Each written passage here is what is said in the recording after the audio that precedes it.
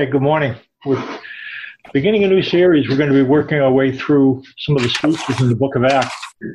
Our knowledge of early Christianity would be greatly diminished if Luke had not written the book, The Acts of the Apostles. Luke's book of Acts was the second, actually, of a 2-volume work, the first being the Gospel of Luke. So the one who wrote the Gospel of Luke also wrote the book, The Acts of the Apostles. And actually, Luke ends up showing up in the book of Acts. He describes what's happening, and sometimes he uses the pronoun we, so he's involved in it. But we really don't know that much about him. He was a physician, we know, and so he was a person then of some education and social standing. He was fluent in Greek and knowledgeable of the Old Testament. He was a faithful associate of Paul. He was with Paul when Colossians, Philemon, and 2 Timothy were written, and these written when Paul was imprisoned. When Paul was imprisoned, and in 2 Timothy, Paul comments that all deserted him, and only Luke was with him. So Luke was one of those faithful persons who remained with Paul over the years. Luke also was a historian and a theologian. He had an eye for detail, and he's a really good storyteller. He begins the book of Acts where his gospel left off, with Jesus' ascension into heaven.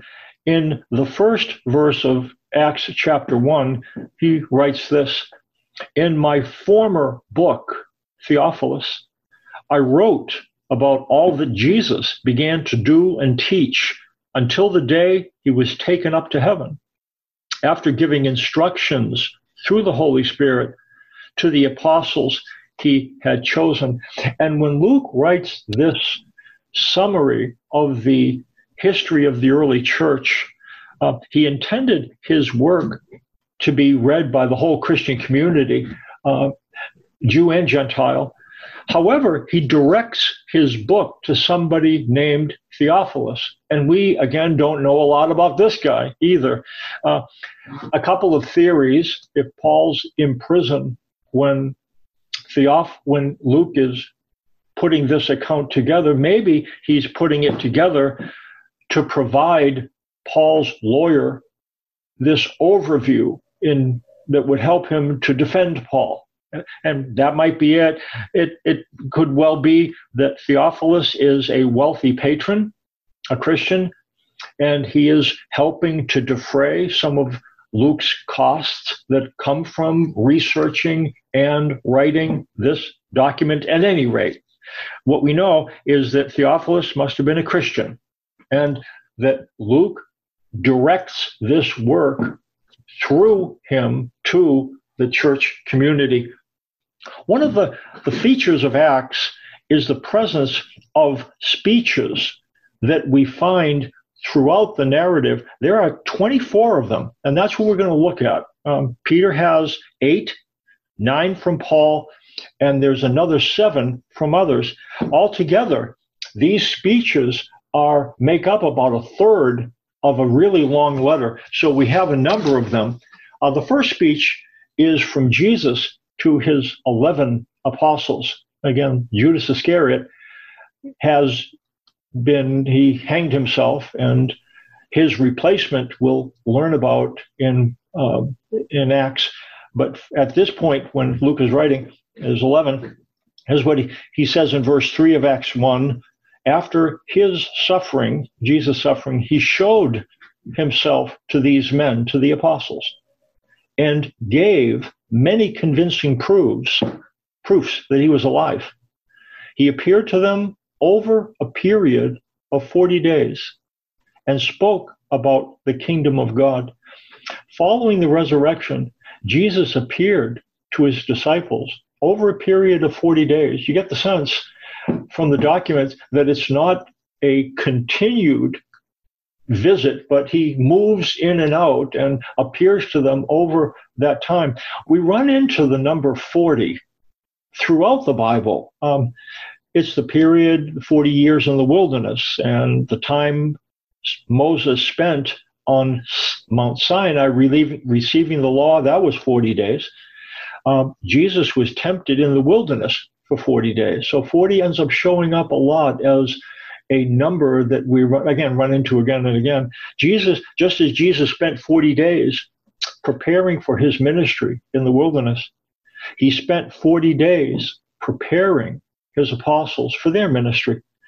In verse 4, it talks about one occasion. It says, on one occasion, while he was eating with them, he gave them this command: do not leave Jerusalem, but wait for the gift my Father promised, which you have heard me speak about. For John baptized with water, but in a few days you will be baptized with the Holy Spirit. And he's talking about what happens on the day of Pentecost. The influence of the Holy Spirit we find throughout the book of Acts, and has led some to suggest that a really good title for this book would be not the Acts of the Apostles, but the Acts of the Holy Spirit. Jesus instructed the apostles to wait in Jerusalem for the Spirit to come, and the same Spirit who rested upon Jesus and empowered him for his ministry would empower the apostles for theirs. It's interesting that as important as the influence of the Holy Spirit is in this letter and throughout the New Testament, there are lots of different opinions concerning what Spirit influence is like. How do you know if you're being influenced by the Holy Spirit? There's a lot of different images of what Spirit influence is like. You might think about, what do you think of when you think of Spirit influence? Naturally, we think of supernatural phenomena. We think of miracles or speaking in tongues and healings. Some others think Spirit influence is when you're convicted of sin. When you do something and you get something in your mind that says you shouldn't do that, and that's what Spirit influence is like. To many, Spirit influence is getting this impression. I was going from point A to point B, and I got this sense that I think I need to call X and so. And some people then, when they call X and so, they said, I was just thinking about you. And so people think about Spirit influence, that when they're told to do something that they wouldn't have known to do. It's associated with spiritual power. There's a lot of different images of what Spirit influence is like. And there's a lot concerning how Spirit influence is accessed. How is it that we come to the place where this power, this influence that Jesus experienced and the disciples experienced, how do we find ourselves in a position where we can access it as well? When we think of how, it's generally assumed that God somehow streams Spirit influence directly into our minds. Somehow the Spirit creates awareness or thoughts inside our mind that end up changing us, end up helping us to see things clearly. But how this kind of influence happens is not really clear. When I graduated from the University of Pennsylvania, I went on staff with a campus ministry organization, Campus Crusade for Christ, and I was on staff for 3 years. And they had this illustration about the influence of the Holy Spirit. It was part of a presentation that we had, and that you'd have different circles, and these different circles represent different kinds of lives. And in these circles, picture 2 circles, and in the circle, each circle, there's a chair. And so whoever sits in the chair directs the life. And so then they had 2 different kinds of lives, and one is the self-directed life. So you have the chair in the middle, and there's an S on the chair in the middle of the circle. And then there's dots representing the interests of the person, and they're all over the place, and they're mixed up, and they're here and there and hither and yon. And so self-directed life is seen as pretty chaotic. And then there is the Spirit-directed life. And so now self is not on the chair, but the Spirit is, God's Spirit, represented by a cross. And the interests of the life, all the dots and the activities, they're all perfectly aligned. everything in the world is perfect. So the sense is, in terms of how this works, so how do you get the Spirit on the chair, and how does self get on the chair? Because you don't want yourself on the chair, you want the Spirit on the chair. This is what I was taught at the time. And so the way it works with a taught, and I'm not sure, I don't see it this way. I don't think this is the best illustration of how it works. But when you sin, you bump the Spirit off the chair. And when you sin, then you hop on the chair. And so what you have to do, you have to confess your sin, and then you get off the chair, and the Spirit gets on the chair. Until you sin again, and the Spirit's off the chair, and you're on the chair. Until you confess, and you're off in the Spirit. And so it's like, that's kind of what it's like. It's like a spiritual version of musical chairs. Not very clear. Does the Bible give us anything clear about the influence of the Holy Spirit, how we can experience so long? And it does. Spirit influence is related directly, according to Paul, and he says a lot about it, to covenant clarity.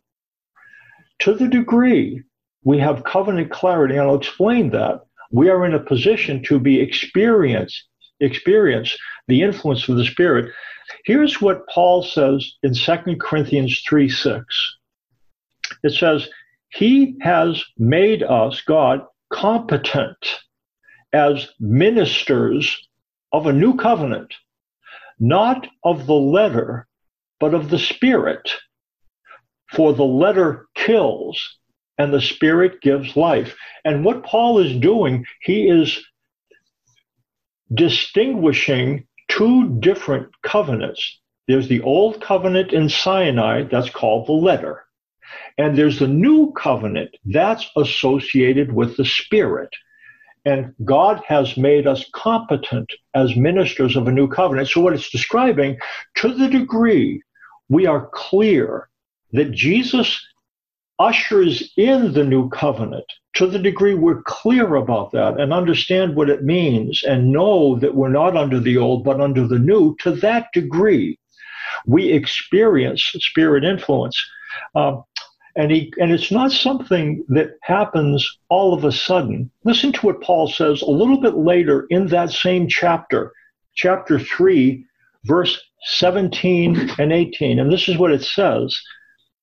Now, the Lord is the Spirit, and where the Spirit of the Lord is, there is freedom. And we who with unveiled faces all reflect the Lord's glory are being transformed into his likeness with ever-increasing glory, which comes from the Lord who is the Spirit. And what it's describing is this. The way it works, to the degree that we behold and understand the commitments that God makes in his new covenant, we understand that it's not the commitments and the commandments and the consequences of the old, but it's the commitments of the new. And to the degree we are clear about that, we understand we're under a commitment covenant and not a commitment, commandment, consequence covenant. To the degree we understand that, we experience the influence of the Spirit, and it's something that progressively grows. The clearer we become, the more time we spend understanding, thinking, listening again and again to what it means, gradually our thinking changes and our sense of being secure increases. We become less anxious when we think about God. All of that is associated with Spirit influence. It's directly related to covenant clarity. As we behold and understand and spend time thinking about the new covenant, the Spirit of God influences our thoughts, which influence our attitudes, which influence our actions. That's the way Paul sees it happening. Spirit influence and covenant clarity go hand in hand. Jesus told his disciples to wait for the Spirit, and he indicated that Spirit influence would help the disciples to do what Jesus was asking them to do, which was to speak on his behalf. Here's what it says in Acts 1, verse 6 through 8. So when they met together, the disciples asked Jesus, Lord, are you at this time going to restore the kingdom to Israel? He said to them, it is not for you to know the times or dates the Father has set by his own authority, but you will receive power when the Holy Spirit comes on you, and you will be my witnesses in Jerusalem and in all Judea and Samaria and to the ends of the earth. The 11 apostles, what they were wondering, since Jesus had risen now in the 40-day period, he is appearing to them, and they're asking, because they know that he is God. He rose from the dead, and here he is, and he's telling us about things, and he's proving that he is Jesus, and for 40 days he did this. And they were saying, he was wondering if Jesus was going to restore Israel to a former position of prominence. There are passages in the Old Testament where the outpouring of the Spirit on Israel would restore it to its glory days, the way it was under David and Solomon, powerful and holy. And they're saying, is that going to happen now? And what he says, that his Spirit would equip them to speak for him. In fact, Acts 1:8, which says, you will be my witnesses in Jerusalem and in all Judea and Samaria and to the uttermost parts of the earth. That really is an outline for the book of Acts. It talks about ministry in Jerusalem in chapters 1 through 7. Ministry in Judea and Samaria, which is the rest of Israel. That comes in verses 8 through 12. Jerusalem, Judea, and Samaria, and chapters 13 through 28 are the mission to the outermost parts of the earth. That has to do mainly with Paul. So when we think of spirit influence, then, as I said, a lot of people have a lot of different ideas. What biblically what it says, it comes from beholding and grasping over time new covenant clarity. The spirit ministry and covenant clarity are connected. It comes from beholding and leads to reflecting. Here's what it says in that verse again. I read it, but it's in 2 Corinthians 3:18, we who with unveiled faces, beholding or reflecting the Lord's glory, are being transformed into his image. And this is something that we'll see. It's another important facet or element of spirit influence that biblically it tends to be embodied. God could have reflected power any way he wanted. He could have had angels speak from the sky, and that's the way that we would know about him. He could have made it so that his spirit appears and talks, but the way he did it, he identified individuals who would receive spirit influence, embody spirit influence, and that influence would be transmitted interpersonally. So Jesus then puts his apostles, disciples, in a position where they experience spirit influence. And as that happened, they travel in Jerusalem, in Judea and Samaria, and to the uttermost parts of the earth, and the spirit influence that was channeled to them is channeled through them. That's the way spirit influence seems to work. It's interpersonal. We have a tendency to believe that the way spirit influence works is that somehow God streams spirit realities directly into our brain. Somehow he does that, and some people tune it in and some people don't tune it in. It seems, and can that happen? I imagine, but more the rule biblically is that spirit influence passes from one person who remains, is clear, is changed, and that person then interpersonally connects with others, and then through people, spirit influence occurs, which is to say, we are transformed by spirit words. Transformed by spirit words. I think this becomes important. It says in Isaiah talks a lot about the Spirit, and he talks about a time, I've read this verse before, but I'm going to read it briefly. Isaiah 59, it talks about a really decadent time in Israel's history. They were moral flatliners. And here's what it says: justice is driven back. Righteousness stands at a distance. Truth has stumbled in the streets. Honesty cannot enter. Truth is nowhere to be found. It was a moral nightmare. And this is what it says: whoever shuns evil becomes a prey. The Lord looked and was displeased that there was no justice. And it goes on to say, and he saw that there was no one, he was appalled that there was no one to intervene. So here's what's happening. There's all kinds of desperate moral conditions and spiritual conditions. God looks at the conditions and says, I'm displeased, but there's something appalling. And what was appalling is that those who were tasked to reflect God's words weren't doing so. That was the problem. The absence of God words was the problem. And the fruit of the problem was people did not have the knowledge and ability to be who God wanted them to be. So their lives reflected the absence of revelation.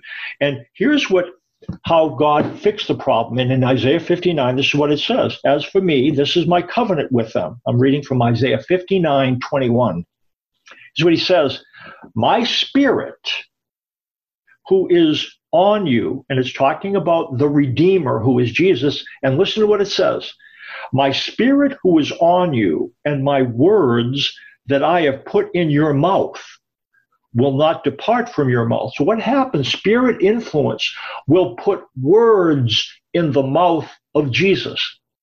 Spirit words. And these spirit words would communicate truths about God. And as people heard spirit words, the injustice and the dishonesty that characterized culture at the time would change, because that's the fruit of the problem. The root of the problem is not hearing God, not understanding him.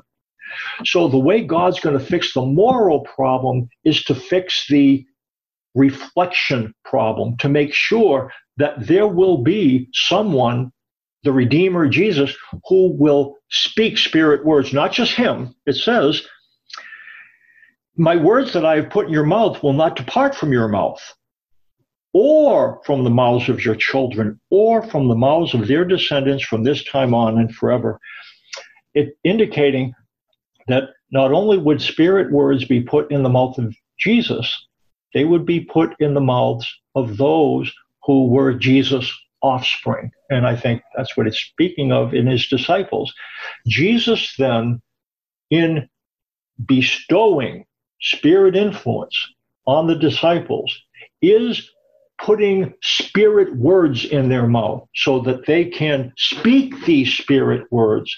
And as people hear them, behold them, they're changed by them. The nice thing for us, we have 24 speeches in the book of Acts that reflect spirit words. We can sit with these disciples, 8 with Peter, I think 9 with Peter, 8 with Paul at any rate, and then 7 from others. We're going to be able to listen to them, listen to spirit words.